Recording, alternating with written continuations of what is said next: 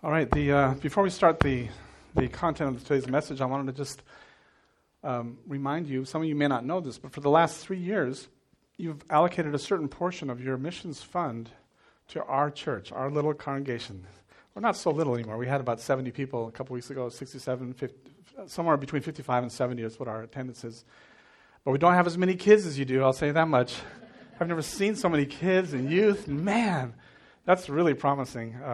And we were praying for that. In fact, when I first came 4 years ago, we had 0 kids. None whatsoever. And now we have about 12 to 14, so that's a big deal for us. But anyway, so you 3 years in a row, you sent us a nice big check saying, hey, we just wanted to invest in your church as a local mission project for us.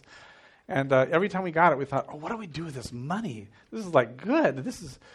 We thought about a steakhouse and we thought about other things, but no, that's not what good elders do. So, but actually, what we did is we didn't know it was going to come 3 years in a row, but it was kind of nice because we have a budget and we have our income and they match. So we're just we never have money to spend on equipment. So that's what we did with your gift. We bought equipment for our PA system and our projector graphics and all that stuff. And so now we have this very nice, full, professional PA system. We got this last gift that came in, we got 2 more high-quality mics and 2 remote speakers that we can use both for monitors for the worship band, but also we can use it for the first time in public settings. We have now a complete PA system with a board and everything. We can go out in the park if we want to, and so it gives us a chance to be thinking of ways that we can reach out to our community more in an evangelistic way. So, but that's it. Please don't send any more because we don't know what to do. We're maxed out. We got everything we wanted, and our list is checked off. In fact, the biggest thing we got was we got a brand new laptop from you guys with a 32 gigabyte RAM, so we could run ProPresenter, which is really nice.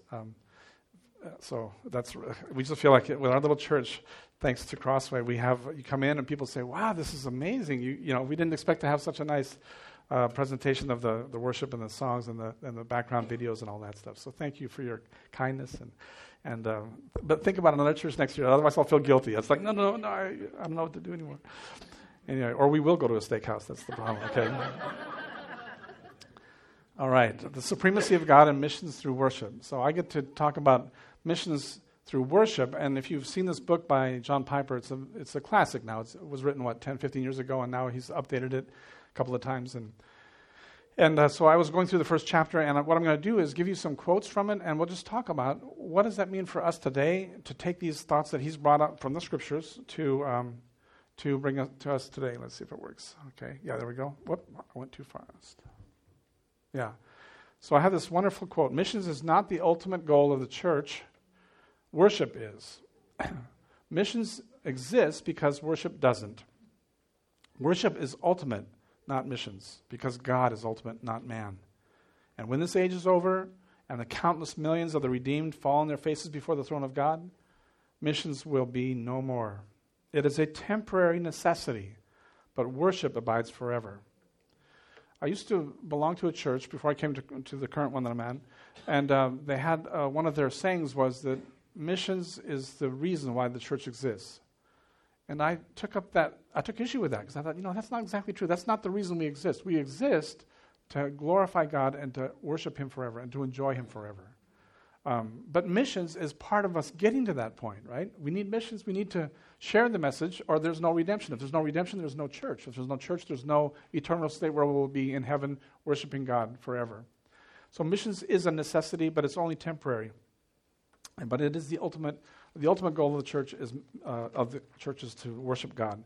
So the question I wanted to look at, and this is not in this first chapter, this is just from my own reading and my own experience having lived in the Middle East for 8 years or so. That is, what does that word mean, worship? Let me ask someone in high school, tell me, what do you think worship means? Somebody in high school. Anybody? Or what do you picture when you picture worship? Maybe singing, right? Like we do. By the way, that team this morning was amazing. Bo and I had no. Last time I was here, you didn't have that big of a team. It was like 4 or 5 maybe, and now it's all these young people. Well, that's the first thing that comes to mind, right? Is singing together. These nice songs are beautiful. They honor God. But I want to go back and show you what the actual word is, just so you have a real biblical understanding of that actual word that we translate worship. Because the original context is not referring to song or coming together and singing, although that's part of it's a legitimate way to worship God. Let me show you what it comes from. Chadad. This is in the Old Testament. There's three Hebrew words that are translated worship there. Chadad is to bow down. It's just a physical act. I bow down. Shachah is to bow down, to prostrate oneself before a monarch or superior. In homage, to crouch, to fall down flat on your face, right? To humbly beseech, to do reverence and to worship. That's shachah. And then there's another word that's very interesting, nashach, to kiss. Usually it's translated kiss, but sometimes it's translated worship. For instance, we see it in Genesis when Pharaoh said to Joseph, well, since God has shown you all this, there is none so discerning. You remember he interpreted the dream for Pharaoh, and then Pharaoh said, I want you to be then my vice regent. So he said, since God has shown you all this, there is none so discerning and so wise as you are. You shall be over my house, and all my people shall order themselves. Literally, that's they will kiss. They will throw a kiss to you. They will show you their honor by kissing their hand and giving you that signal as your command, as you command. Only as regards to the throne will I be greater than you. We see it again in 1 Kings. Yet I will leave 7,000 in Israel, all the knees that have not bowed to Baal, and every mouth that has not kissed him. This is God telling Elijah. Elijah was saying, God, all the prophets are gone. There's only me left. He says, no. I have 3,000 men who have not, or what is it, 7,000 men who have not kissed Baal. Think about how significant that was. That means that if they had kissed Baal, they would no longer belong to Yahweh, Jehovah God. And you may ask yourself, well, how could a kiss mean that much that it could determine your eternal state, whether you kiss this person or this object or not? Well, we'll read on. Psalm 2. This is a really interesting psalm, a psalm about the Messiah. I'll just read it to you. Why do the nations rage and the peoples plot in vain? The kings of the earth take their stand and the rulers take counsel together against the Lord and against his anointed, his Messiah, right? The king. Saying, let us burst their bonds apart. Let us take their chains away from us, right? Cast their cords from us. Well, God, he who sits in the heavens, he laughs. The Lord holds them in derision. And then he will speak to them in his wrath and terrify them in his fury, saying, as for me, I have set my king, his son, Jesus Christ, on Zion, my holy hill. I will tell of the decree that the Lord has said to me, you are my son, today I have begotten you. This is what Jesus says concerning his decree to become king. And God the Father says to him, ask of me, and I will give the nations, or make the nations your heritage, and the ends of the earth your possession. You shall break them with a rod of iron and dash them in pieces like a potter's vessel. So this is Jesus as the judge, the king who will reign over all the kingdoms, and he will rule with a rod of iron. And then he makes this conclusion. Now, therefore, O kings, be wise, be warned, O rulers of the earth, serve the Lord with fear. Don't serve idols, serve the Lord with fear, and rejoice with trembling. And then he makes a statement. Kiss the Son. Kiss the Son, lest he be angry, and you perish in the way, for his wrath is quickly kindled. Blessed are all who take refuge in him. Okay, so what kind of a kiss is he talking about here? Why? This is very important. He says, if you kiss the Son, then you'll be taking refuge in him, and he will be your king. If you don't, then you are committing rebellion against him. You're declaring your independence of him. You're saying, I don't want you to be my king. I'm not going to kiss your feet. Because this is not a kiss of the cheek, right? This is not, as we say in Spanish, a little besito. Go over and give him a little kiss. Come on, he's so cute. No, this is the monarch who sits on his throne, and you walk up and you prostrate yourself and you kiss his feet. That's when you're showing obeisance. That's when you're showing reverence. That's when you're saying, you are my king. So do we see this in the New Testament? This is really interesting. I showed you those 3 words in the Old Testament. In the New Testament, we just have one word that is translated worship. And it's proskineo. Proskineo. It comes from 2 words. Pros is towards, or in front of, and kineo is to kiss. Look at that. So both in the Old Testament and in the New Testament, you have the word kiss that is wrapped up in worship. Properly to kiss the ground when prostrating before a superior, to worship, ready, to fall down, prostrate oneself, to adore on one's knees, to do obeisance. The basic meaning is, in the opinion of most scholars, is to kiss. On Egyptian reliefs, the worshippers are represented with outstretched hand throwing a kiss to the deity. And then in Thayer's Greek lexicon, he says that properly to kiss the hand toward of one in token of reverence. Herodotus, the historian, the Greek historian, says among the Orientals, especially the Persians, it meant to fall down upon the knees and touch the ground with the forehead as an expression of profound reverence, to make what is called a salam.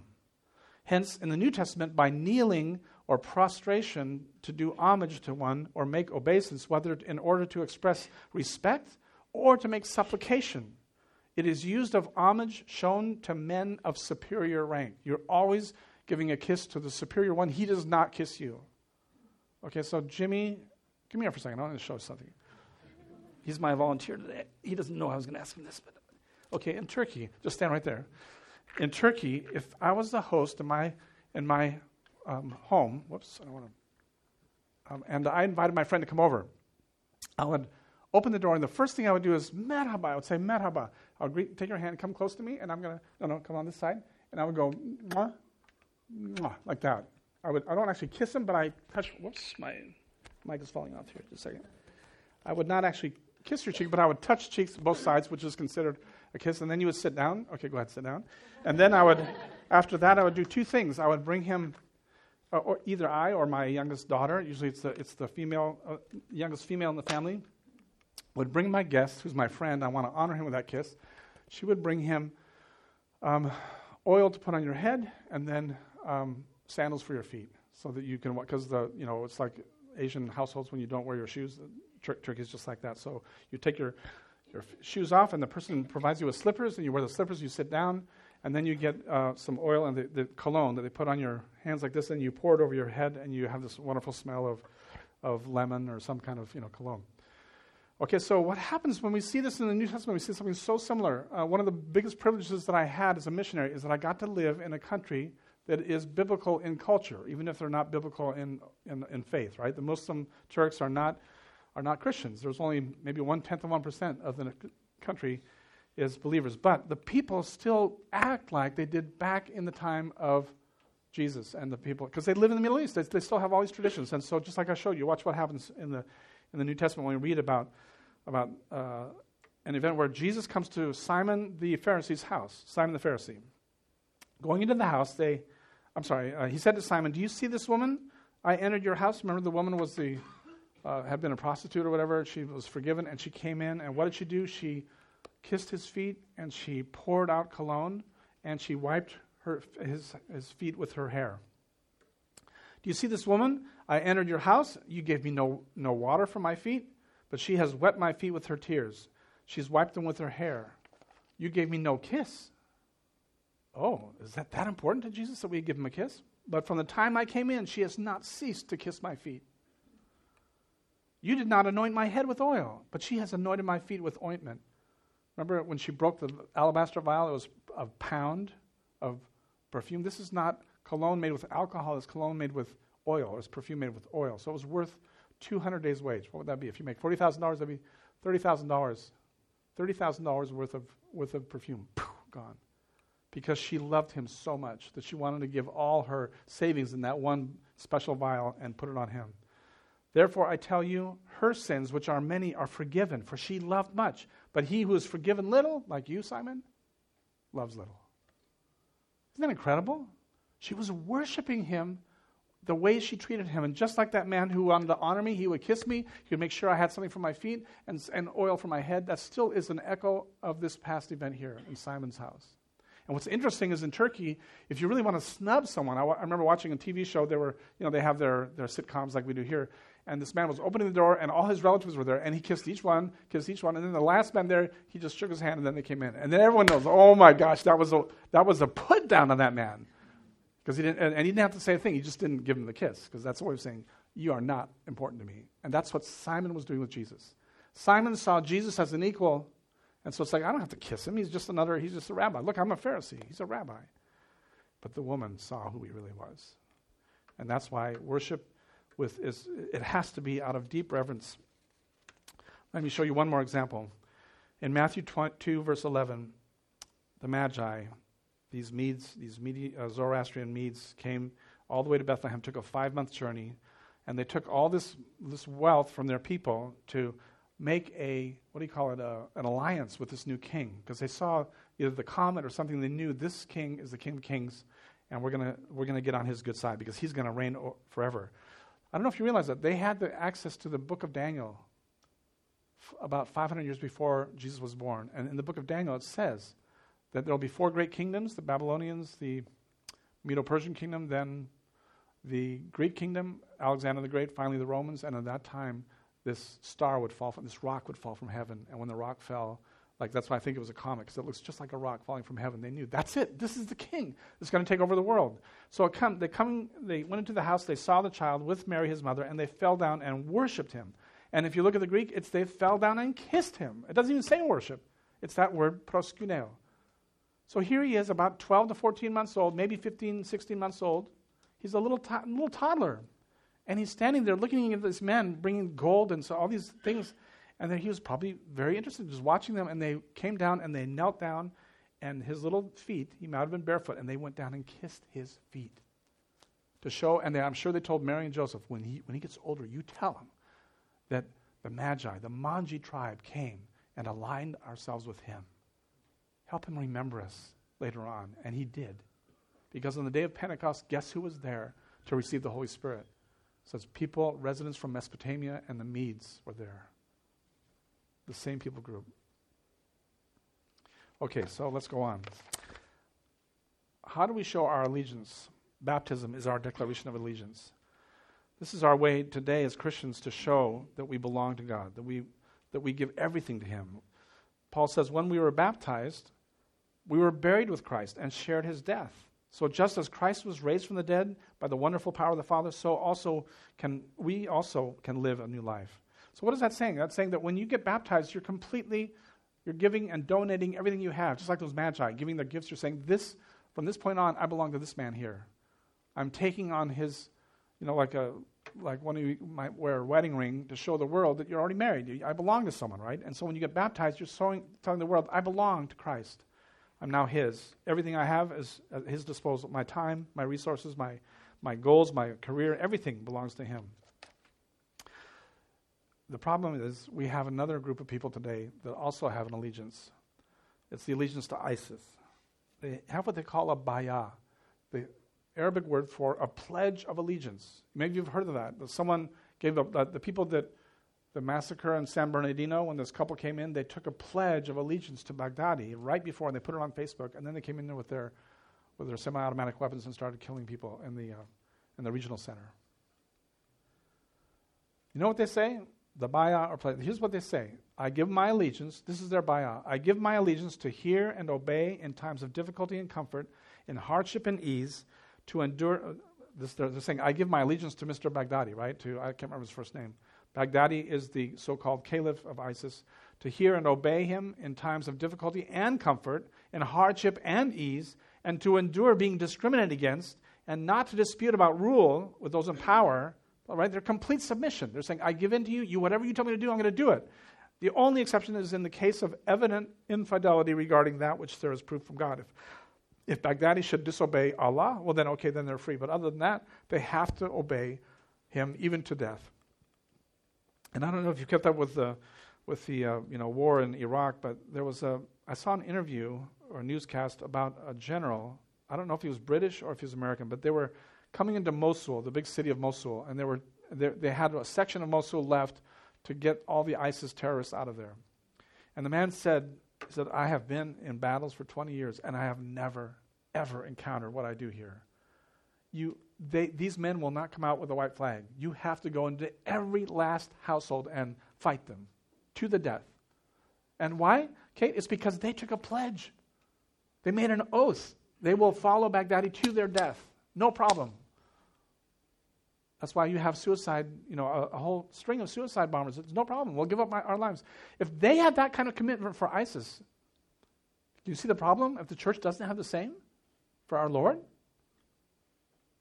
then it really is a tug of war out there, because they have more commitment with their false theology than we do with the truth and with the one who is the truth.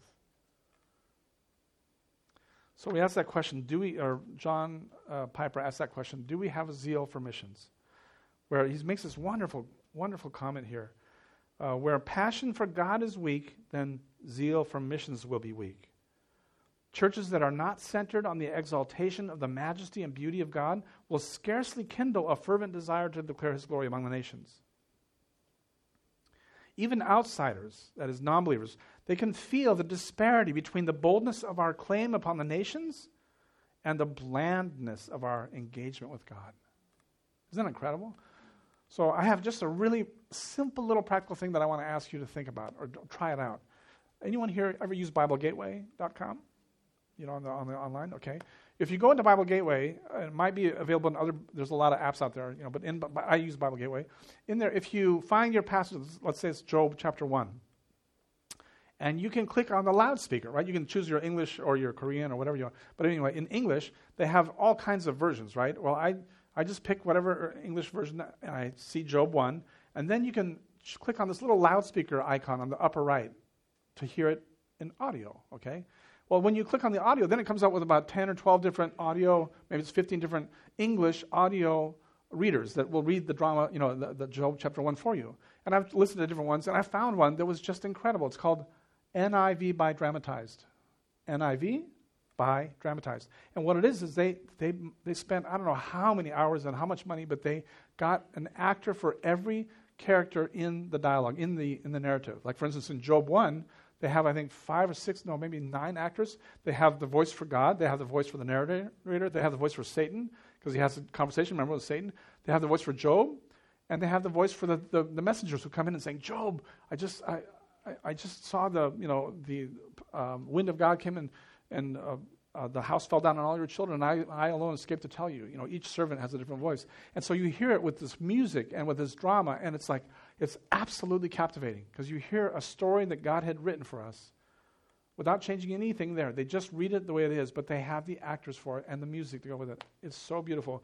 My point is that you will make, maybe for the first time, because for my wife and I, it's the first time we've ever made such an emotional connection to the Word of God. And so now every morning, my wife is, she works as a director of a foster family agency, just like Olive Crest. She has another one that she works for over there in the San Fernando Valley. And so she works 55 hours a week, and she has an hour commute each way. So she doesn't have much time to read the Bible. But I figured out Karen needs 20 minutes to put on her makeup. That's the time. So I said, Karen, I'll tell you what, I've got these nice little loudspeakers here. We'll close our door, and at 5:45 after her shower, I put on the next chapter of whatever book we're going through by NIV by Dramatized. And we're just like, wow. And she's putting on her makeup and going, now how did that happen? She'll ask me these questions. Then we read the commentaries and stuff like that. And then we finally have breakfast. But she gets it every single day. And we have gone through the book of Genesis. We've gone through, probably half the Old Testament and much of the New Testament, because we've done it now for several years. I just want to recommend, just listen to it, and you will see how much emotional response you'll have, especially if it's a historical narrative, like the book of Ruth or Esther or any of the history books. 1 Samuel is fantastic to hear David's voice and how he deals with Saul and all these things. It's just, and Job 1 is all you, just take Job 1 and you'll be hooked. You'll want to hear the rest of the book because it's so good. Just an idea, okay? If you do end up trying it and you like it, then please email me. Let me know. I want to hear it. So, okay, missions is also bringing joy to the nations, right? Worship, therefore, is the fuel and the goal of missions. It's the goal of missions because in missions we simply aim to bring the nations into the white-hot enjoyment of God's glory. The Lord reigns, let the earth rejoice. Let the many islands or coastlands be glad. Let the peoples praise you, O God. Let all the peoples praise you. Let the nations be glad and sing for joy. So, I'm one of 4 elders now at Gateway. By the way, Wade Harlan, something got in his mind to leave this church and to come to our church and to serve now as an elder. Now, I'm not saying I never invited him. I was just, he said, I'm thinking about maybe coming to your church. I thought, okay, Lord, please send him. So I've never said a word to him, but he said, we made our conclusion, we're going to come. So I said, okay, then we're going to make our conclusion, we're going to make you an elder right away. So he's one of our pastors, and he preaches. You know how good he is as a preacher, but he's a wonderful blessing. Well, anyway, our motto at our church is to be an authentic reflection, or we're aspiring to become an authentic reflection of the early church. And one of the requirements we have is to be happy. If we're not happy, something's wrong, And so, like you guys have food every week. We're not quite up there with you guys. We have it about once a month or once every 6 weeks. But maybe we'll get there. Maybe by next year we'll have it every single Sunday. But anyway, we're trying to add more meals together. We set aside funds just for food, and then we try to make these outings. Like we went up to the mountains when it was snow a couple weeks ago, and we try to do just social time so we can get together and enjoy the company of the saints. It's so wonderful. It should be like on Sunday morning you wake up and say, I can hardly go. I hardly wait to go to church because I get to see so-and-so and so-and-so, and we get to be together and then hear the word. And so that's, for us, it's, we see that this whole concept of being glad, or enter his gates with thanksgiving and his courts with praise, that there should be something that we anticipate when we get to come together, whether it's Sunday morning or Wednesday night or Monday night when we have our Bible studies and things like that. We have a lady, she's 79 years old, Lupe Banuelos, and we're mostly Latino in our church, so it's a different flavor than here. Maybe like when you guys come and go, do you hug here, or you just kind of shake hands or whatever? Well, a little bit of hugs, but they hug and kiss all the time. I mean, they're just all over the place. And so Lupe said, Chris, I want to make breakfast for the church. I said, Lupe, we're 50 people. You can't make breakfast. Oh, no, I can. So she wanted to make huevos rancheros for all of us. So she had stacks and stacks of eggs, and she bought everything there.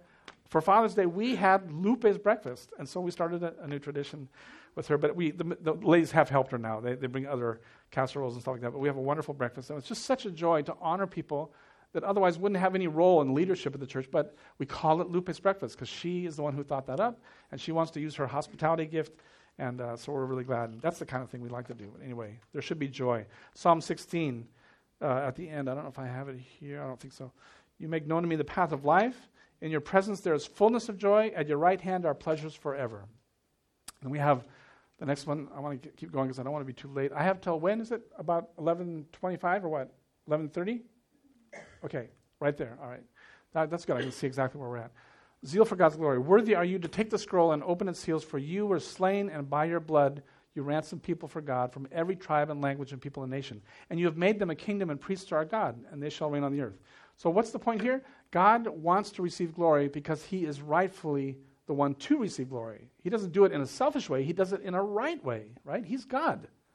And one of the ways he does that, remember how there's that parable Jesus told about the king who invited all the people to a meal because I think his son was going to get married or whatever. They had and they went out and said, it's all ready, and then no one came. And he was so mad. He said, my house must be filled with people. So go to the streets and get all the people that were lame and blind and whatever, and bring them into my house because it's got to be filled. God wants heaven to be filled with people from every nation on earth, every tribe, every language. Okay. So this is you don't know what this means to me. I get 15 minutes now, 15 or 20 minutes, to explain something that I have always wanted to explain. I've never had the opportunity until today to an Asian audience, because I've never had an Asian audience. So today I get to do this. I'm so excited. What am I going to do? This is what I call my postlude, okay? Let's see. It's the next slide, I think. It's God's special choice of East Asia. Are the Chinese, the Koreans, or the Japanese, or Thai, are they mentioned in the Bible? What do you think?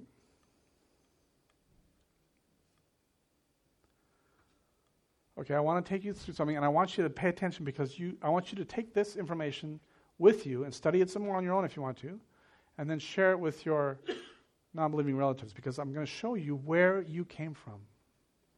First of all, in this picture here, can we turn down the lights? Yeah. This is from NASA, right? Do you understand? Anyone know where that is?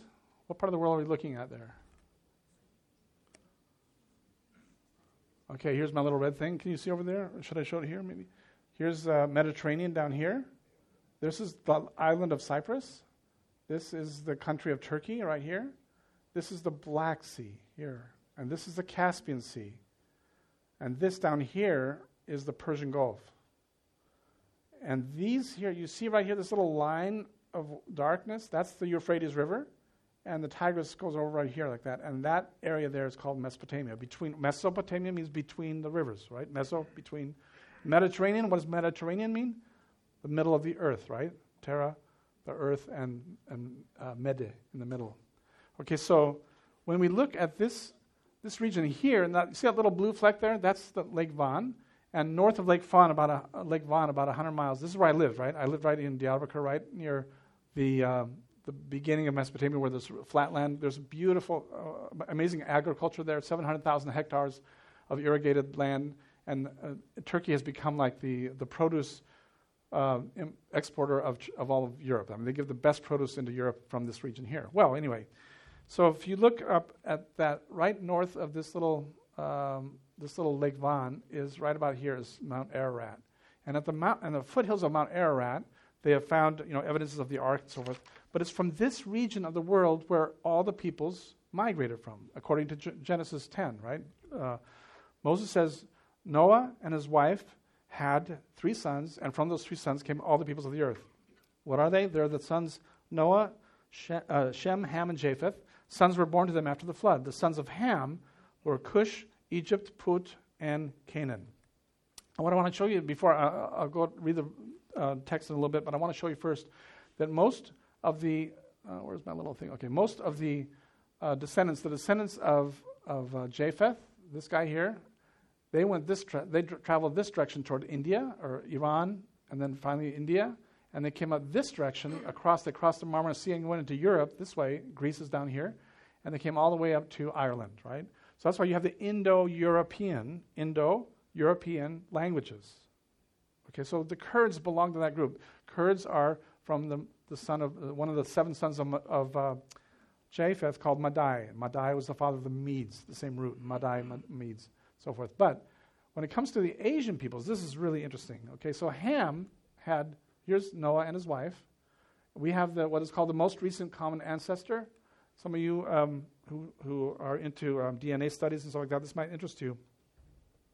According to Darwin, we came, over millions of years. We originated in Africa from the chimpanzee or whatever, the ape, and then we slowly migrated into the Middle East and then to the different parts of the world. But according to Genesis, it was not millions of years ago. It was just 5,000 years ago that we came from Anatolia, that part that I just showed you, the eastern Turkey. Oh, let me go back there and show you one more thing. Okay, so the children of Ham, well, I will show you this first. So Noah, here's his 3 children, Shem, Ham, and Japheth, their wives. And then Canaan is the son, I'm losing my thing again. Canaan was one of the sons of Ham, and Canaan had a huge family. So these would be, Canaan is the grandson of Noah, and these are the great-grandsons of Noah, okay, and from the Canaan's line. They're called Sidon, Heth, the Jebusites, the Amorites, the Girgashites, the Hivites, the Arkites, the Sinites, and it goes on. There's still 2 or 3 more, okay? It's a lot of kids that he had. These are just his sons. So he must have had 20 kids or so, if he had daughters too. Okay, now here's the important thing. In Hebrew, as you see up here, these words, where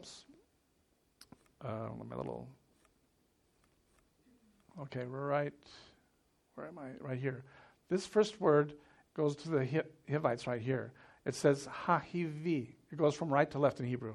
This little h means and the hiv, H-I-V, is the name of that descendant, Hiv. His name was Hiv, and then his descendants would be the Hivi, which means the Hivites. Okay, ha-arki and the Arkites, because the e at the end means the plural of ark.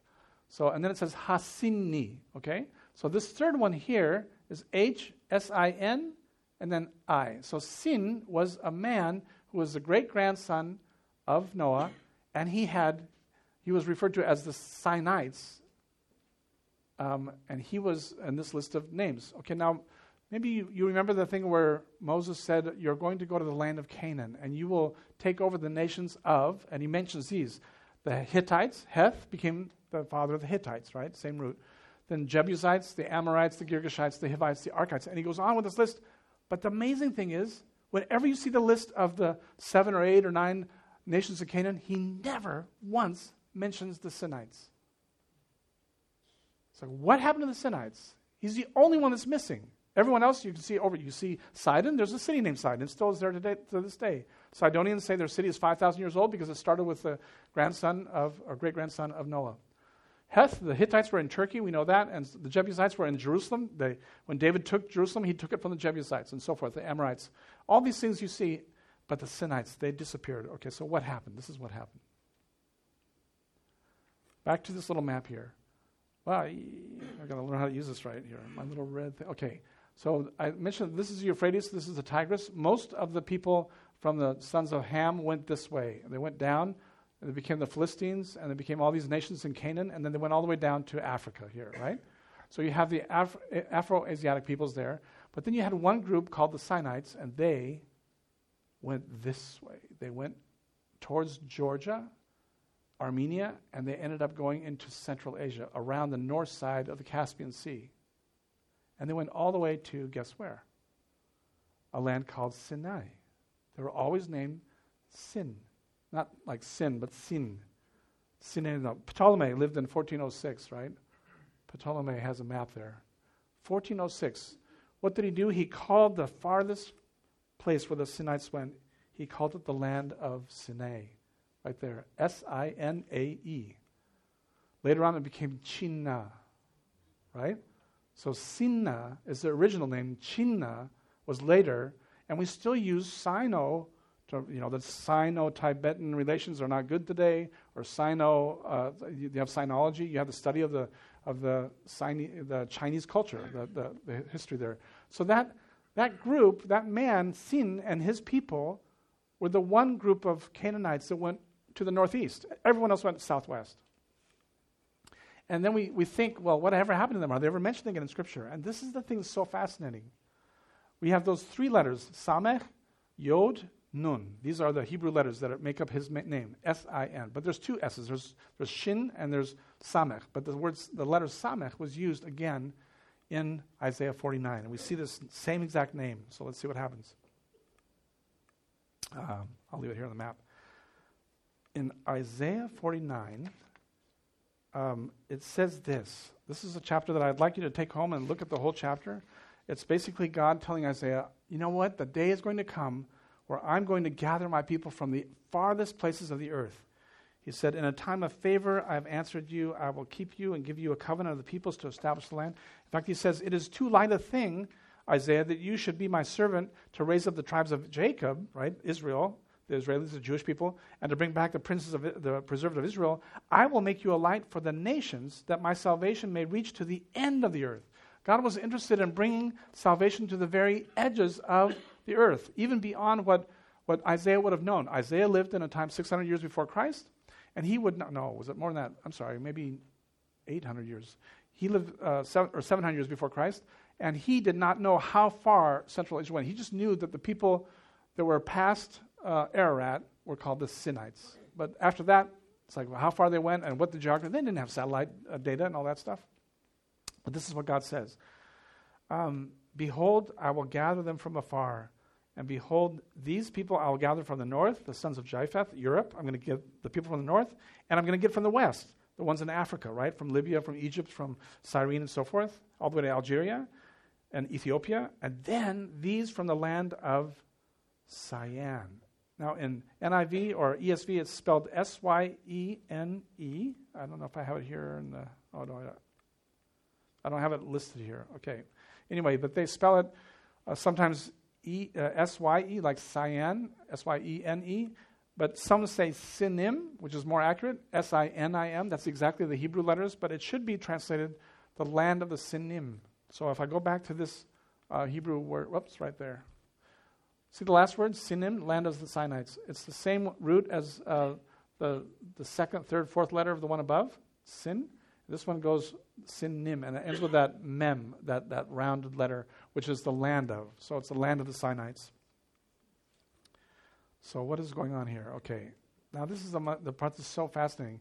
I got permission from a woman, a photographer in Paris. She's a Russian young lady, and she's doing a project called, her name is Natalia Ivanova, Les Origines de la Beauté, the origins of beauty. And so what she did was she started this project of photographing and taking a portrait of beautiful women, but they had to be between 18 and 30, and they had to come from a tribe in the world where they know that at least 4 generations back they were in the same tribe.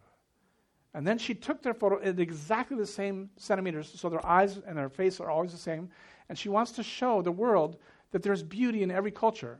Well, I got permission, and I told her, look, I'm interested in this because I want to show where the migration of Noah's descendants went. Do you mind if I use your photographs? And she said, no, you can have them. I'm going to give them in high resolution. So she sent them to me. She got me the code so I could go into her website and pull off all these 120 beautiful photos of these ladies from all over the world. That they happened to be in Paris, and that's where she took their photographs. So, and you can see she's trying to show that the darker, the lighter it is, that all came from, they're all beautiful. That's all she cared about. And I'm showing them, not only are these women, is there beauty in every culture, but there's also a family relationship because we all started from the same parents, right? Oh, by the way, I forgot to tell you that the MRCA, the most recent common ancestor would be Noah's wife. We don't know her name, so let's call her Naomi. Naomi, according to, this is MIT. Douglas Rode at MIT said, you know what? We have done 2 studies based on the DNA, and we can tell how long ago our most common recent ancestor lived. She lived 5,000 years ago. That's what he said.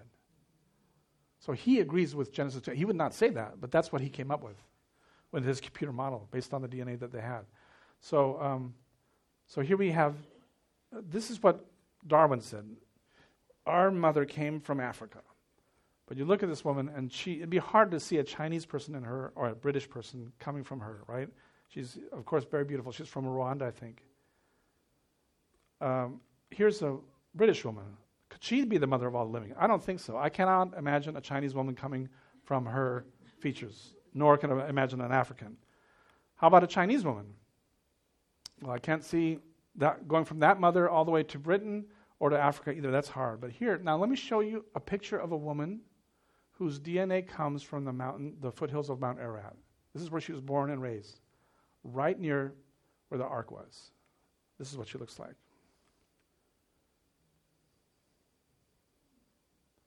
This woman could be the mother of every living tribe on earth. She has all the central features of all the continents right in her. And I'll show you how it happens, okay? Let's go from her. We'll go from, this is a woman, she's actually Armenian. When I was giving this talk to Glendale College, I didn't mention where she was from because they would all get stuck up because they're all Armenian there. So I didn't want to, I just said, she's just from Mount Ararat, but don't ask me what nationality. So I was afraid they'd get all, like, oh, we knew we were the center of the, that whole thing. Okay, so anyway, let's go from there to Arabia. And then maybe Yemen. And then maybe Ethiopia. Notice the hair. It's wavy, it gets more curly, and then finally we end up in Nigeria or the Western Africa. It starts from the Middle East and it goes down that way. See? Now let's go past Africa and we'll take it again and we'll go from this woman towards Europe. If we go west, in Western Turkey, look what she looks like. If we go to Romania, this is what she looks like. If we go to Spain, no, not Spain, France, here she is. Germany, England. Do you see that? It's a slow progression. It's not that someone is just born with lighter skin or whatever. It was a slow migration from the Middle East, from the mountains of Ararat, all the way to the Middle East. There she is. Okay. All right. So the last one is for you guys here. We're going to start with Armenia, and I'm going to go towards Georgia, and then Azerbaijan, Georgia, and some of the countries in Central Asia, like Kazakhstan, Kyrgyzstan, and I'm going to end up in China, going through Korea. Yeah, now what nationality what would you say? Was she Asian? Is she European? Is she? Wow, interesting, huh? This is what they call ethnically ambiguous. Look at her. Whoops. Wow, what was that? Sorry about that. Okay. She's from Chechnya, I think. Look at her from Kazakhstan.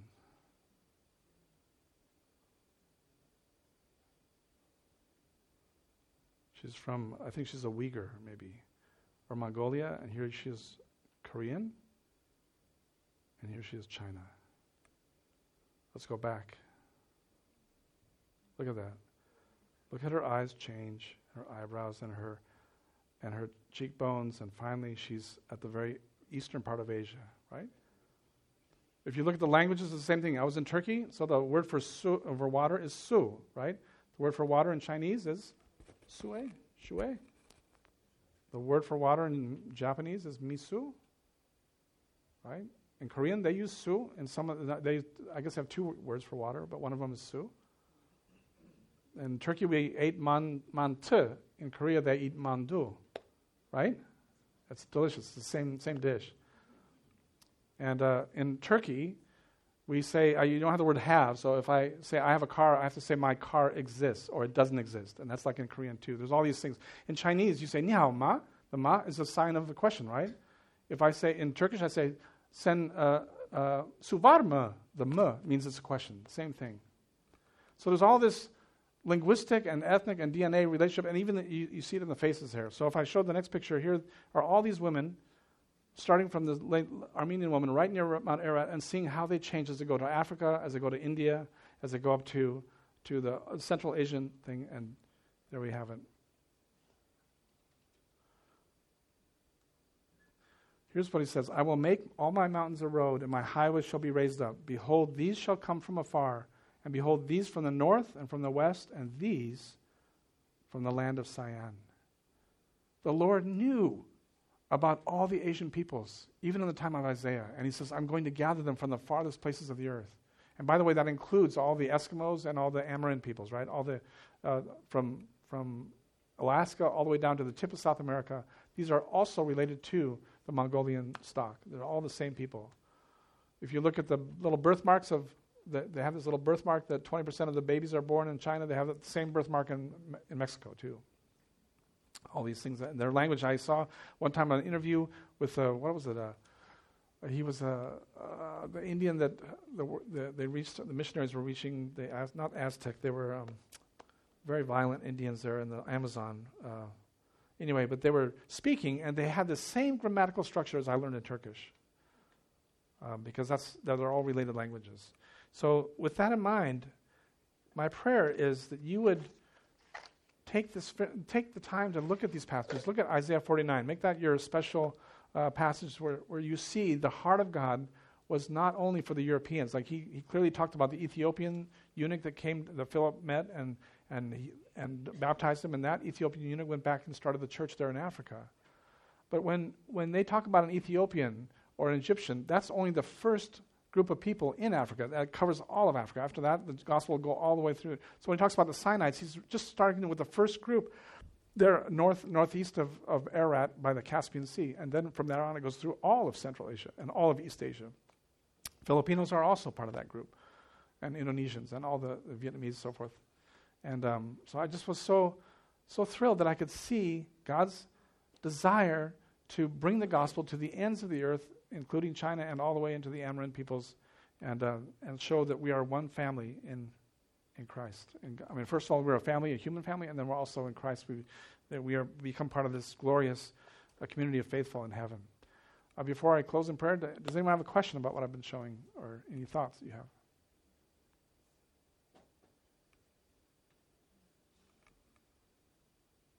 I remember this too. When I taught in Glendale, all my Asian students were quiet, and all my Armenians said, well, I disagree, and they would talk. So you guys are so polite. Yeah. Let's pray. We thank you, Lord, that we've had time to look at your word and see your heart for the nations, and to realize, Lord, we can see way back then, 2,600, 700 years ago, that you were interested and you knew about the people that you would gather from the land of Siam to bring back all the way into your fold and into your community and into your congregation. Lord, what a privilege to be your children and to be among the first to tell our relatives about you.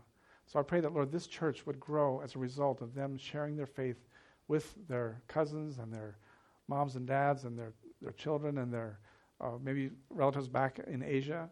Lord, we would hear about many people coming to faith because of your promise that you would include these people in your family. Thank you in Jesus' name. Amen.